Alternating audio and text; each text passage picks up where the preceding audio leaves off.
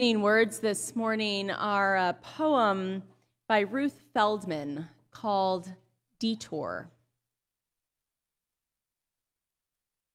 I took a long time getting here, much of it wasted on wrong turns, back roads riddled by ruts. I had adventures I never would have known if I proceeded as the crow flies. Superhighways are so sure of where they are going. They arrive too soon. A straight line isn't always the shortest distance between two people. Sometimes I act as though I'm heading somewhere else, while imperceptibly I narrow the gap between you and me. I'm not sure I'll ever know the right way, but I don't mind getting lost now and then. Maps don't know everything. I invite you now to join our musicians in singing our opening song this morning.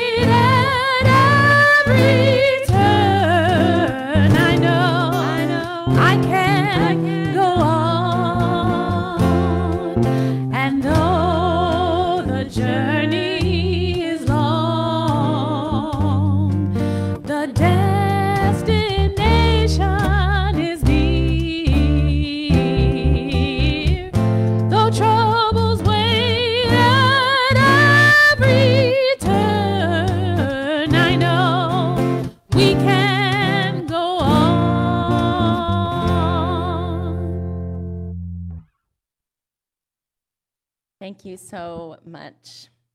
Welcome to the Washington Ethical Society. I am Amanda Poppy. My pronouns are she, her, and hers, and I am honored to serve as the clergy leader here. I am so glad that you are joining us this morning. Visitors and guests, we hope that you got a blue name tag so that we can welcome you and answer any questions that you might have. We do enjoy talking about what we have found here in this community, but we are really eager to hear what it is that you are looking for. We hope that you'll join us after our platform service for coffee and cookies, and I think I still see some bagels available in the lobby and social hall. And we hope that you'll consider sharing your email with us on the gold sheet that you find in your program. You can drop that in the collection basket when it passes later in our platform service. I do want to remind you to silence your electronic devices this morning, anything that beeps. While they're out, feel free to check in on social media, let folks know that you're here. And now I'd like to invite Peter Kent to come forward and share our statement of purpose. Peter is a member of our stewardship team, and as our members know from the hopefully not barrage, but gentle flowing stream of emails and reminders, we are in our annual operating budget drive season. So Peter's actually going to start, I think, by sharing a little bit about how Wes fuels his journey, and then he'll share our statement of purpose with us.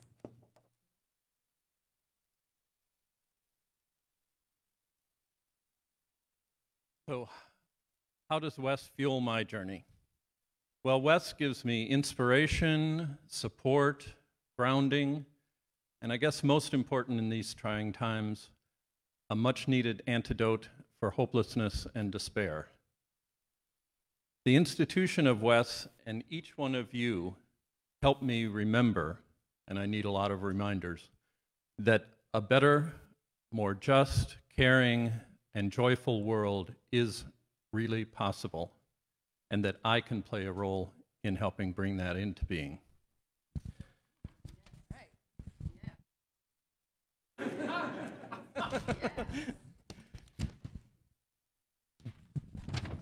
Sorry. So, the statement of purpose. The Washington Ethical Society is a humanistic congregation that affirms the worth of every person. We strive through our relationships to elicit the best in the human spirit. With faith in human goodness, we appreciate each person's unique capacities. We joyfully celebrate together and support each other through life. We nurture a sense of reverence and responsibility for each other and the earth. We invite you to join our community of children and adults as we work for a world where love and justice cross all borders.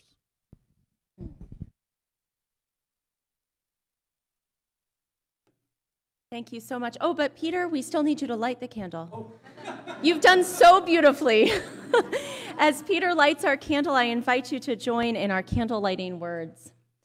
May we kindle within us the warmth of compassion, the light of understanding, and the fire of commitment to build a brighter future for all.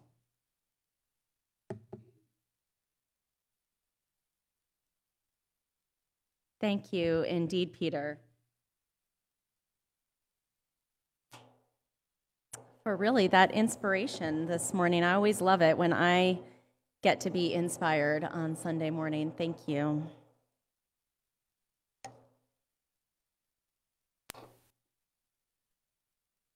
Each week, we ring a chime in solidarity with people around the world. Today, I am particularly mindful of folks who are in danger or have lost lives because of extreme weather throughout the globe. People in Africa, particularly in Mozambique, the kind of center of a recent cyclone, and people in the Midwest of America where they have been experiencing significant flooding. I also hold in my heart the family of Antoine Rose, the latest in a long line of Black men killed by police who have not received indictments. As we listen to the chime, let us remember our connection to each other and to the world around us.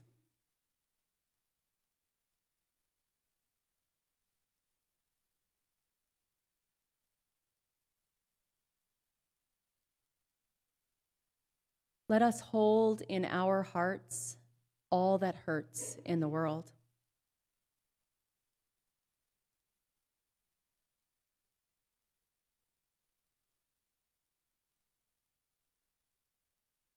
And let us commit ourselves to all that calls for our work and our love.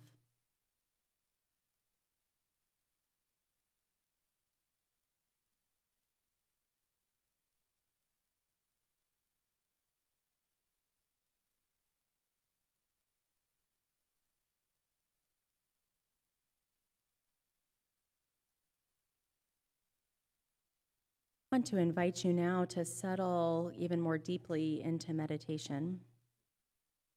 Make yourself comfortable in your seat. Adjust your body. Close your eyes if you'd like, or soften your gaze. Take a breath in and let it out. Try another of those, breathing in, filling your lungs, and breathing out as you let go. As you continue to breathe deeply and normally,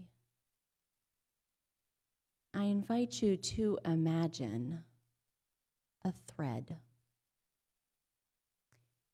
thread that connects yourself with another. Perhaps the person seated right next to you. A thread connecting yourselves.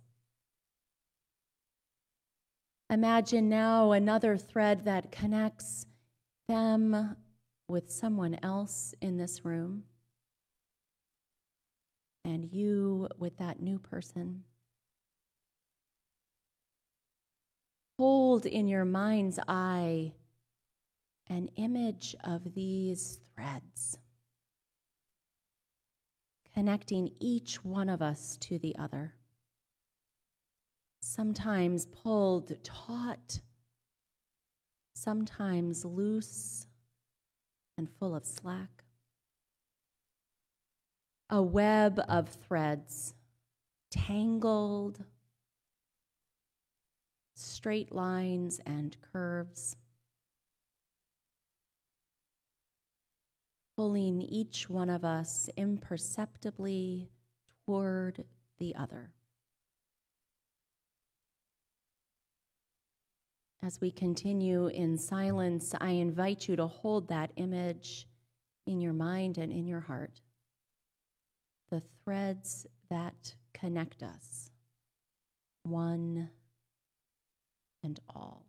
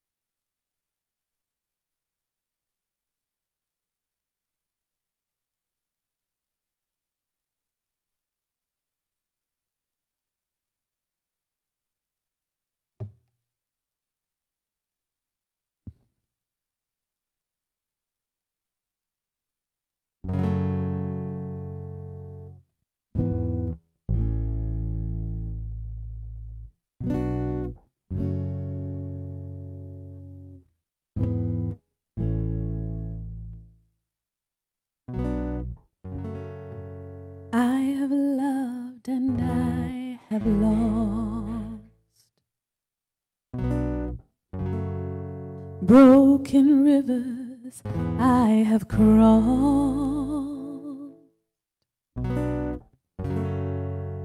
I have made it through the flames, and like a diamond I've been shaped 1,000 times again.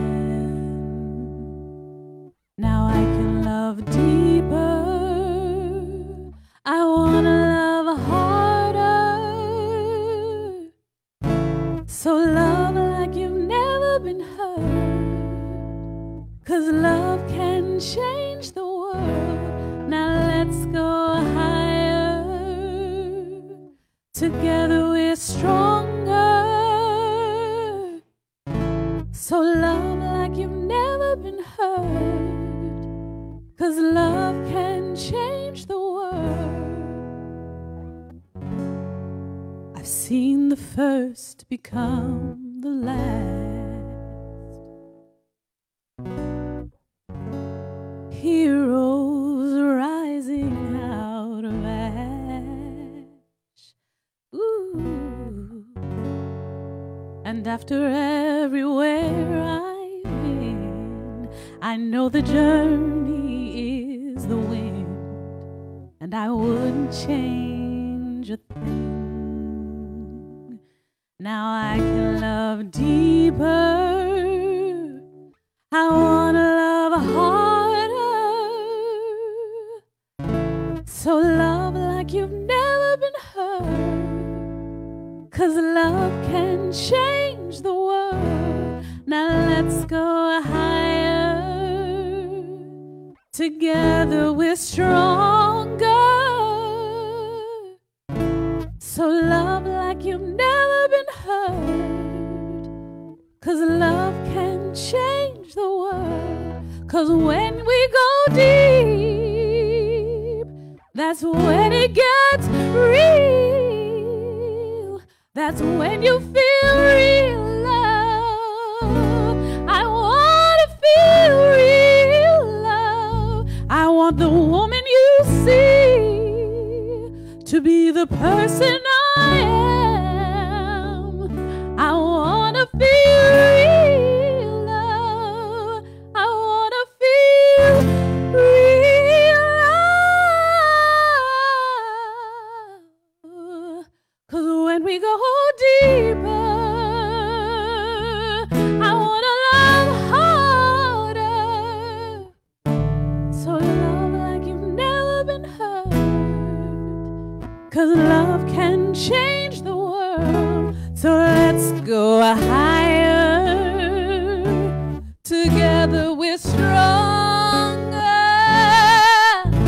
So love like you've never been hurt. 'Cause love can change the world. I have loved and I have lost. Broken rivers I have crossed. I have made it through the flames, and like a diamond I've been shaped, and I do it all again.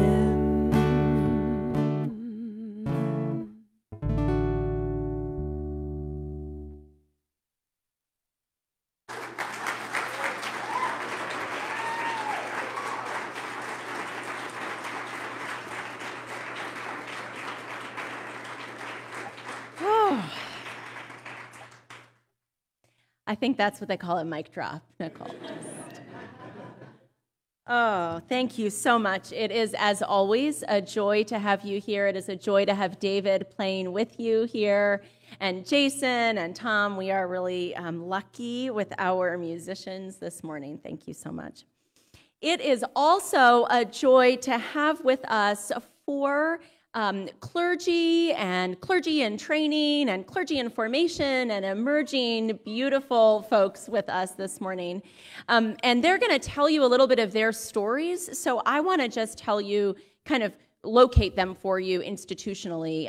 All four of these folks are here because of the Humanist Clergy and Organizer Collaboratory, which Wes is really proud to be hosting tomorrow and Tuesday. And we have some other folks as well with us here, and I want to just honor and recognize them. Ethical culture leader Joy McConnell is with us this morning, as well as Carolyn Tabak, who is was a member of Wes, moved out to Colorado, and is now in the leadership training program. And Carolyn, we're so excited to have you with us. And many of you know and love Jay Hooper. Jay is also within leadership training and has been with us and brought his beauty to us. So I'm so excited. Did I miss anybody? Are there like sneaky leaders here? No, okay. So I just am so honored, and I'm really glad that I'm not speaking because that makes me nervous. So good luck, y'all. We have with us today three folks who are part of the organizing team for the Clergy Collaboratory. That's the first three sitting here, and then Jim, who's just my friend. And so I want to make sure that you know Christian Hayden, who has spoken here before, and many of you know and love. Christian is in leadership training. He comes out of the Philadelphia Ethical Society. We're delighted to have you back. Lika, no, just hold because I know we're delighted about all of them. Lika Lewis Cornwell is the ministerial intern at the Unitarian Universalist Congregation in Annapolis, Maryland. And she's actually just joined the board of the Unitarian Universalist Humanist Association, which I am lucky to serve as president of. Patrice Curtis is the minister of the Unitarian Universalists of Clearwater, Florida. Patrice and I know each other from when she served here in All Souls in D.C., and so it's such a joy to have her here. And then Jim Fody is the associate minister at the First Unitarian Society of Minneapolis, which is sort of the flagship humanist congregation within Unitarian Universalism. So all four of them are humanists, and are humanists in their own and different ways, and that's part of what I'm so excited you get to hear today. So without further ado, Here you go. Okay.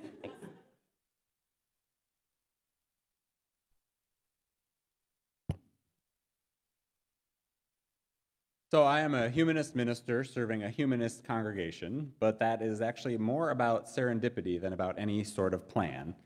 Never in my life did I know that there was a thing called humanism that I could have put into my Google Maps to become a destination for my career. Rather, throughout my life, I've encountered pieces of a puzzle that, when all put together, make up the humanist outlook that I have today. It all started with my parents. Doesn't everything start with your parents? My parents came from large, loving, Catholic extended families. So that's the tradition and the theology that I was born into.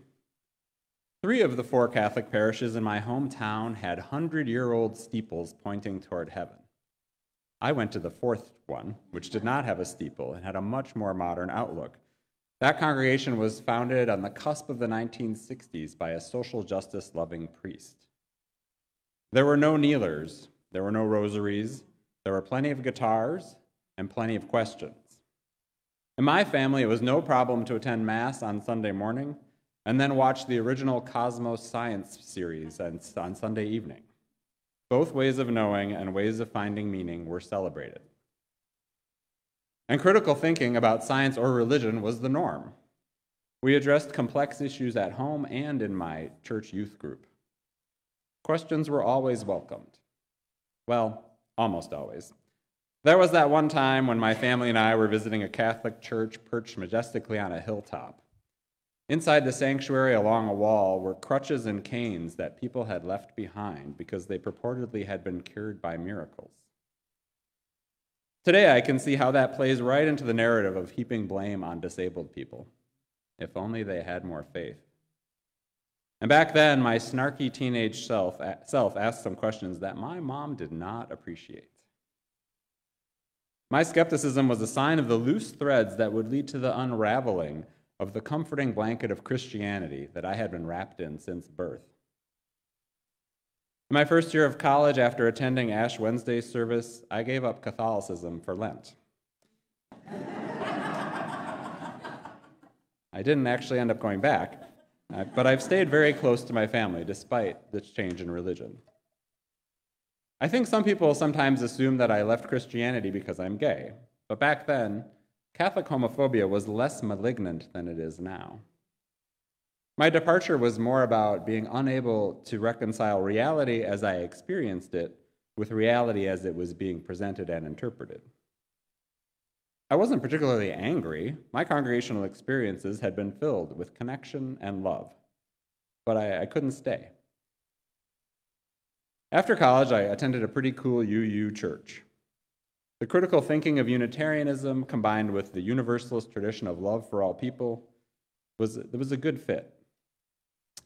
When I moved to Minneapolis in my mid-20s, I tried another UU church, but I didn't make the same kinds of connections, and I eventually drifted away. In 2002, when I wasn't part of any congregation, my travels took me to Cambodia, and what I saw there evaporated whatever was left of my theism. The poverty and the human misery, the still exploding landmines that evidenced humanity's most evil side, disfigured toddlers begging in dirt streets. Even if God were simply a force of love in the universe, it seemed a perversely selective love, and I saw no evidence of an afterlife to balance things out. For me, it was the end of a theological chapter. We do not believe what we want to believe, the Reverend Raymond Bragg once said. We believe what we must. Bragg, who served the same congregation I serve in Minneapolis back in the 1930s and 40s, was one of the authors of the Humanist Manifesto, the first one. And once I found my way back to Unitarian Universalism and answered the call to seminary, Bragg's words, as well as those of John Dietrich and John Dewey, Anthony Pinn and James Baldwin, all helped me find my way toward calling myself a humanist. As I've said many times, it took me a while to figure out that I was a humanist because I'm capable of good cheer. Many of the loudest atheists, humanists, and non-believers don't lack for brilliance, but there's a wide streak of hostility. usually white hetero male hostility, that apparently makes for better book deals. This approach to non-theism strikes me as groundbreaking only in the sense that it leaves broken ground, scorched earth, for the less antagonistic, more pluralistic-minded non-believers among us to walk upon. Now, of course, there's plenty to be angry about in terms of religion's impact, and rage can be a useful force for progress. But here's the question I'm forever asking. Do you want to express your feelings, or do you want to bring about change? Because the tactics are rarely the same. So I've signed up for what the Reverend Ed Harris called for nearly 3 decades ago, a joyful humanism. A humanism that affirms humans versus a negation-focused atheism. A humanism that is self-critical about its pitfalls, particularly the favoring of a certain economic class of whiteness, and also the near idolatry of the 3 C's of humanism: critique, conflict, and conferences. I, of course, love a good conference. That's why I'm here. But if those are your 3 main approaches, don't be surprised if your movement stays tiny. I think there's a 4th C that still has great potential to broaden humanism's appeal: congregations.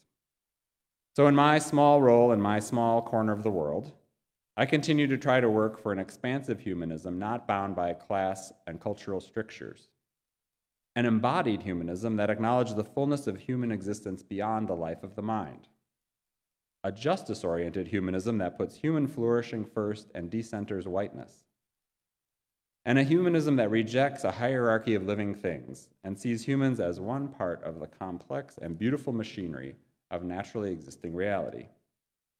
And because I'm a humanist, I know there's only one way to bring about that world: the work of human hands. May we make it so.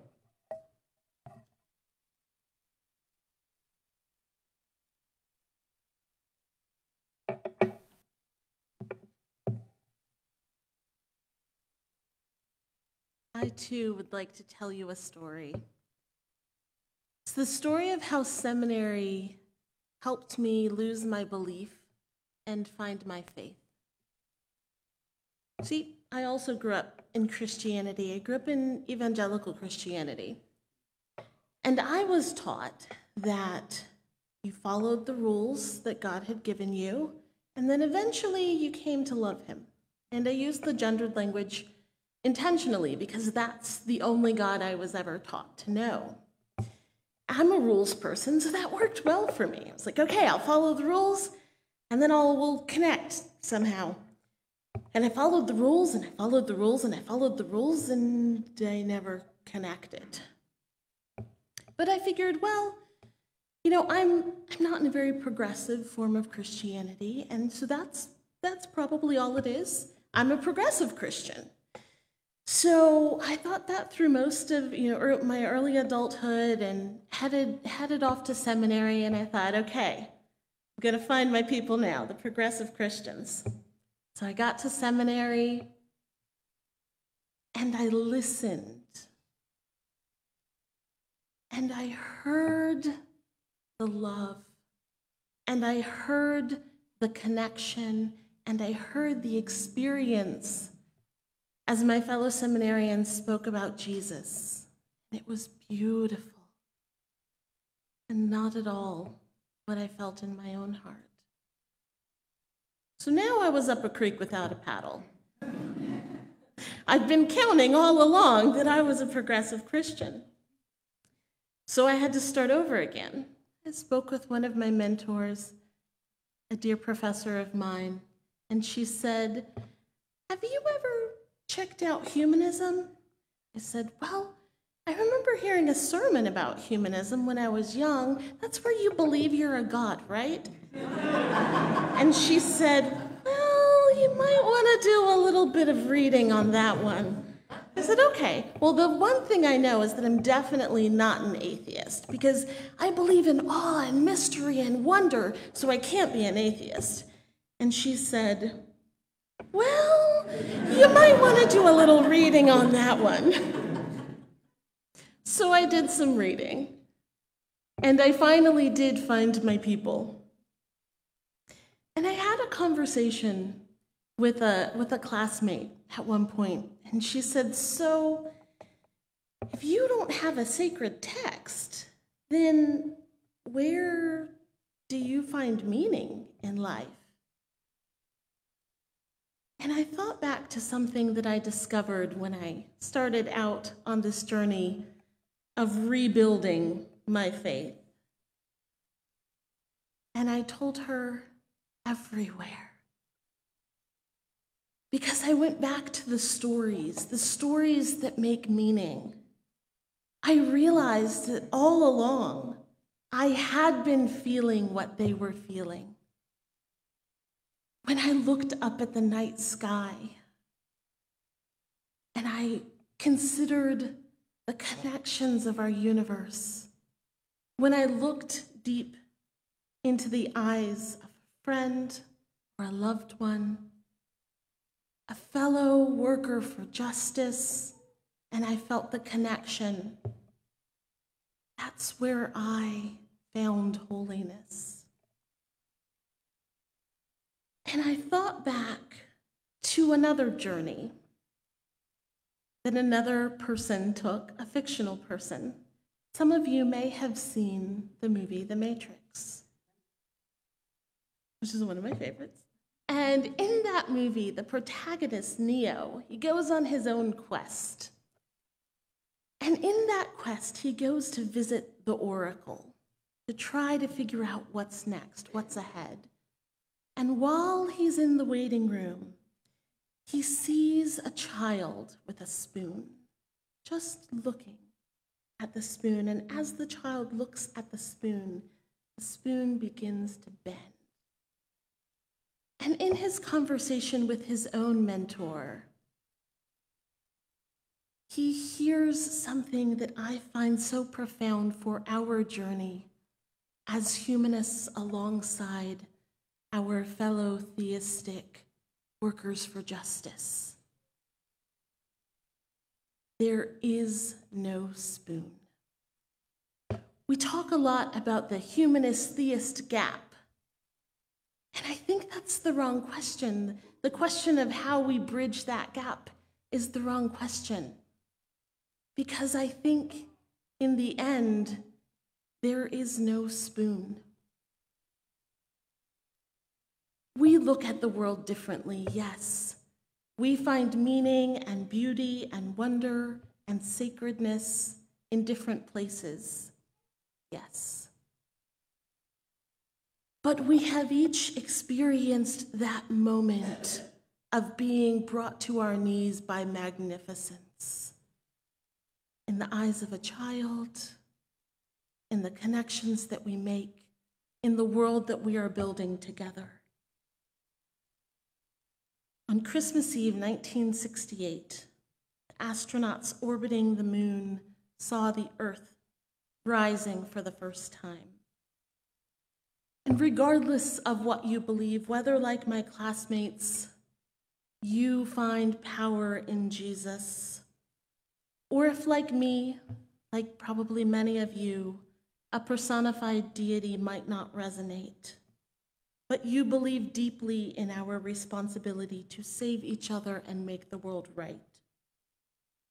Whichever you are, somewhere in between, somewhere to the side, moments like that first Earthrise are the mysteries that can connect us all.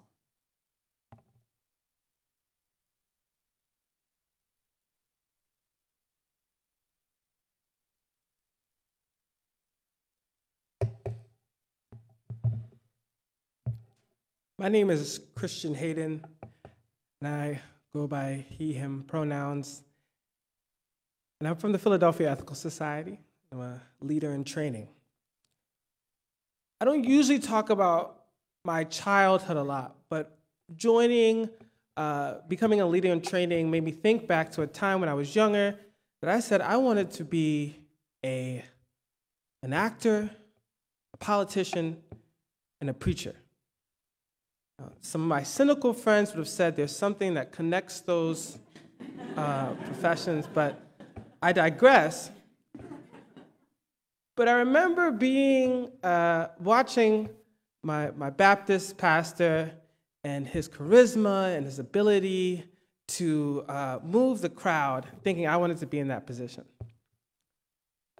And then as I grew older, I somewhat lost that desire to be in that position of power, to think that idea of leadership I didn't find as appealing. Who was I to stand in front of folks like you and say, what is the truth?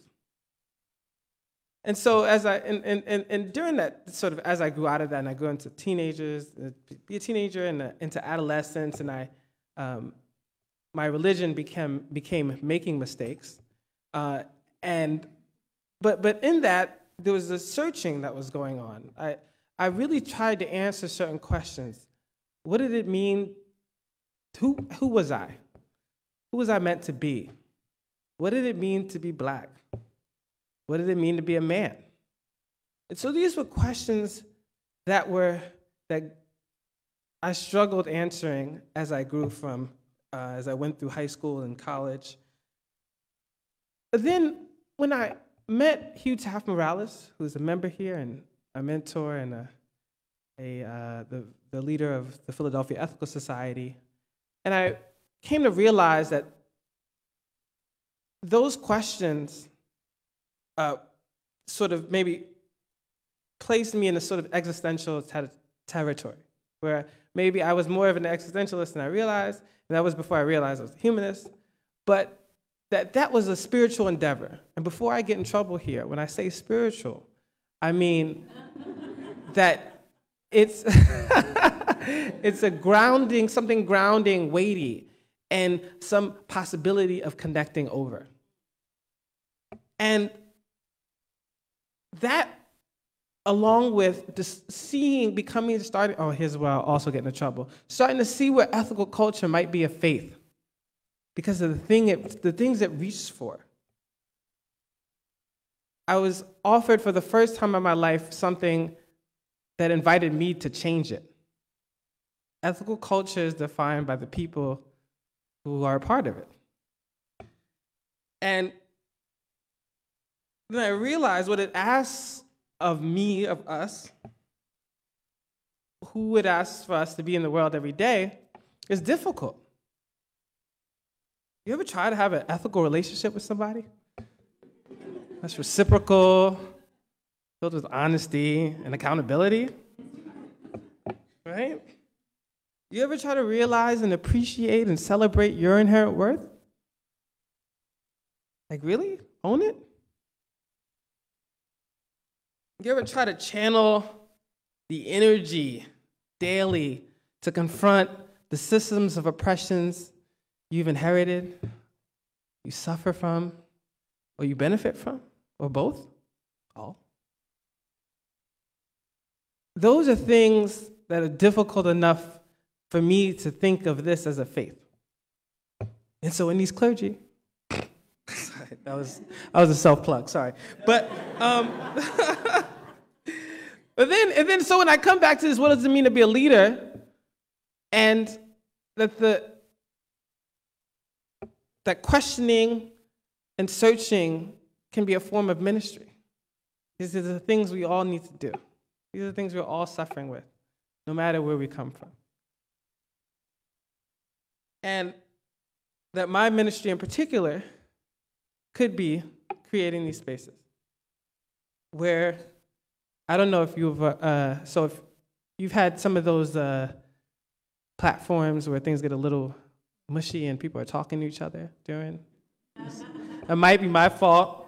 For the Maza Project, I was trying to figure out ways that we could build community by sort of learning from each other and sharing with each other, and how that can be as important or weighty as learning about the environment or the other things that folks come up here and talk about on Sundays. And so, like, for instance, I would ask you all to take a moment, if you, maybe invite you to close your eyes or look, with the unattached gaze somewhere, and you say out loud something you value. So one word, what's something you value? You could say it out loud, just don't worry. I'm inviting you, I'm breaking down the wall. Friends, joy, connection, love, right? Work, oh yeah. Nature, becoming. Now, can I ask you to do the same thing and ask what you struggle with? Self-acceptance.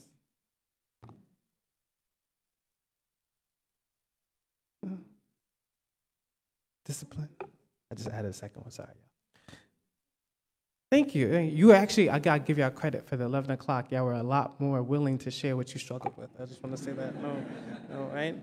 But and as I wrap up, I just really quickly want to share like what my idea of being a leader was sort of influenced by a friend of mine that said, Jewish friend, he said, a rabbi's job is to help create other rabbis.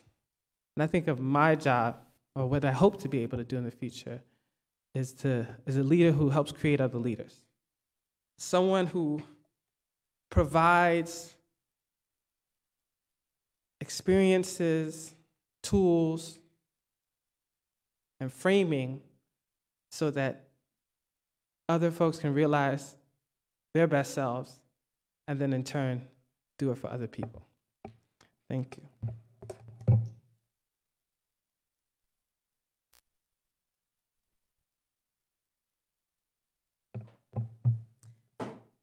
Good morning. I'm Reverend Patrice. I'm so glad to be with you this morning. So I'm going to, when you get to a certain age, and you don't want to recount every step of your life. So I'm going to zip through part of those. I see some nods out there. So in the beginning, when I was 2 or 3, I questioned the idea of Jesus Christ. I wish I could remember what was being said. I had to ask my mother about how old she thought I was because it is one of my earliest memories of someone saying something, probably Sunday school teacher. I do remember that. It was a Sunday school teacher. Her saying something, and me looking at a painting of Jesus and going, I don't think so. And that feeling is so strong in me from such a young age. And I was also born a very spiritual person. I have always been in touch with my spirituality. And before I get in trouble, I'm not sure if Christian spoke to the same person from the 9:30 or not, but spirituality for me means, is a feeling. Amanda is shaking her head, yes. We love our people, all of them. What I mean by spirituality is those times when I feel deeply connected to everything, to you, to nature, to the cosmos. It is when I am most feeling what reality really is, as opposed to what society says we are, which is separate beings who go through this world as individualistic.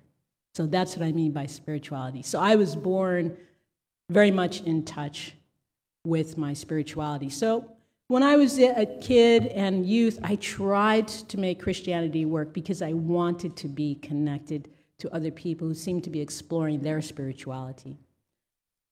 And like Jim, the college days, so I discovered meditation, and then I discovered Zen Buddhism, and I practiced that, but I hadn't given up the idea that I might still find a place in Christianity. Then, like Jim, I had an experience overseas. I was working in a refugee camp, and that experience profoundly changed what I thought my faith could be. And at that point, I gave up Christianity, and I began exploration for something else. So for a while, I was a Zen Buddhist, and then I stopped practicing all of the tenets of Zen Buddhism, and though I still sit, and that is still my spiritual practice, I went beyond Buddhism and started creating my own theology, one that was based very much in science, the joy of quantum physics, which I was discovering then, what it meant to be an open-hearted and loving person fully. And then I was driving down the street one day in Berkeley, and I passed a sign on the side of a church. And I did a double take. And I wish I had taken a picture of that sign because I don't remember what it said, but I do remember I went directly home and looked up this thing called Unitarian Universalism, which I had never heard of before, and invited my spouse to go to church with me on Sunday. And that was it. I had discovered a place where I could be fully who I was, where I could bring my intellect and my heart together, where I did not need to believe in God to be a fully spiritual person, struggling to be in connection with others. So why is it important to belong to a community? Why is it important to be, for me, a Unitarian Universalist, for you to be an ethical society? I think it's useful for us to think about that because sometimes we think that we can be, especially if we are not believing in some higher power that we are accountable to, that we forget that if we choose to be humanists, we are accountable to each other. In a way, perhaps, that is deeper than many faiths. Because if there is no God to which we can say, can you bring comfort to the people? The comfort must come from us. And as Christian said, that is not an easy task. To walk through the world, to not walk past, but to walk with the person on the metro, to walk with the person who's on the corner asking for a dime, to walk with the person who does not look like you, and to battle our own minds, our own brains, which tell us anyone who does not look like us is dangerous, is a deep path in which you must have people who are holding you accountable for that. Being in community also forces me to listen to ideas that I might otherwise put aside. Perhaps someone who does believe in God challenges me in my own faith, and I need to be strong enough to know that I can incorporate new ideas into who I am. And in fact, we do that all the time with science. So why can we be afraid of new spiritual ideas? It is a way to build a wall that we don't need. So incorporating new ideas. Heaven on earth. Does anyone believe that we could, as a species, create heaven on earth? I believe that. We must believe that. Otherwise, why are we here? It is not about going through life. It is about going through life so that we can create a better life. And if there is no God and there are no angels, then the angels are us. And to take that into our hearts and to live fully that way is so painful, and yet can bring us such joy. As a person who has been told countless times in my life that I am not worthy, that I am not equal, because of the way I look, whenever you need strength, put yourself into someone's shoes like that. Or use the experience that you have had as a woman who's been told the same thing, or as a man who is shorter, or who is fill in the blank. That is a place to draw strength and to know that you can stand for others who are experiencing something like that as well. Being in community reminds us that we are interconnected. All the breath that we took during meditation is all the breath there is on this planet. We are responsible for each other. We are responsible for the creepy crawlies, for the swimmers, for the flyers. We are responsible for the trees. This is our life. And as a humanist, this is our life, right? This is it. Live it, love it, and don't waste it. Namaste.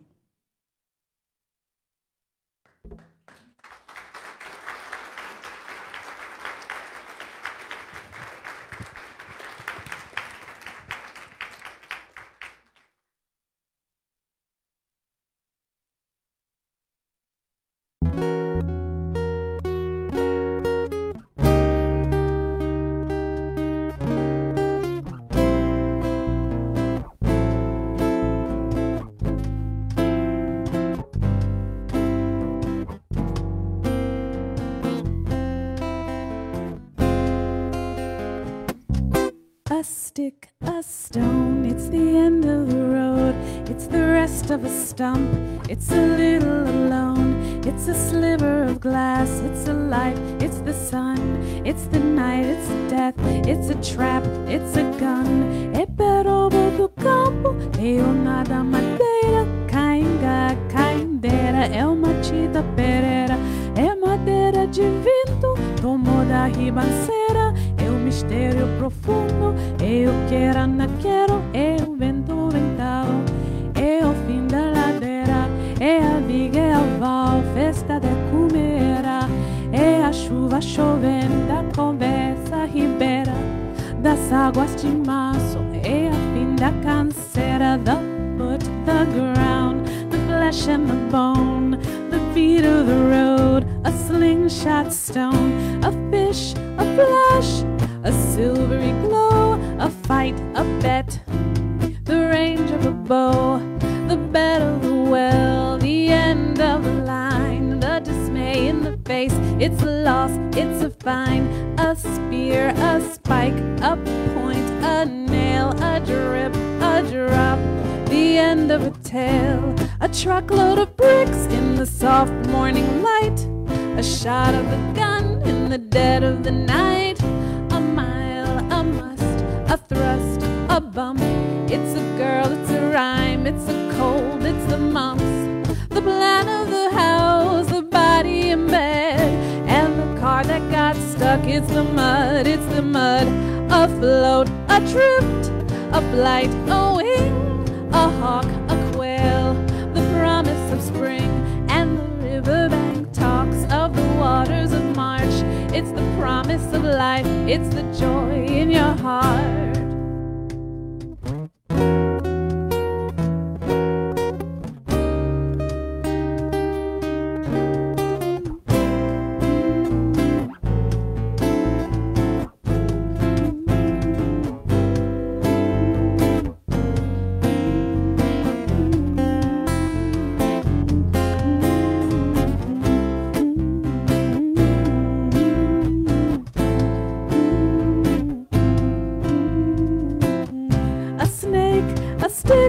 It is John, it is Joe, it's the thorn in your hand and the cut on your toe. A point, a grain, a bee, a bite, a blink, a buzzard, a sudden stroke of night, a pin, a needle, a sting, a pain, a snail, a riddle, a wasp, a stain, a pass in the mountains, a horse and a mule. It's the distance, the shells, wrote 3 shadows of blue. And the riverbank talks of the waters of March. It's the promise of life in your heart, in your heart. A stick, a stone, the end of a load, the rest of a stump, a lonesome road, a sliver of glass, it is life, it's the sun, a night, a death, the end of a run. And the riverbank talks of the waters of March. É a promessa de vida no teu coração.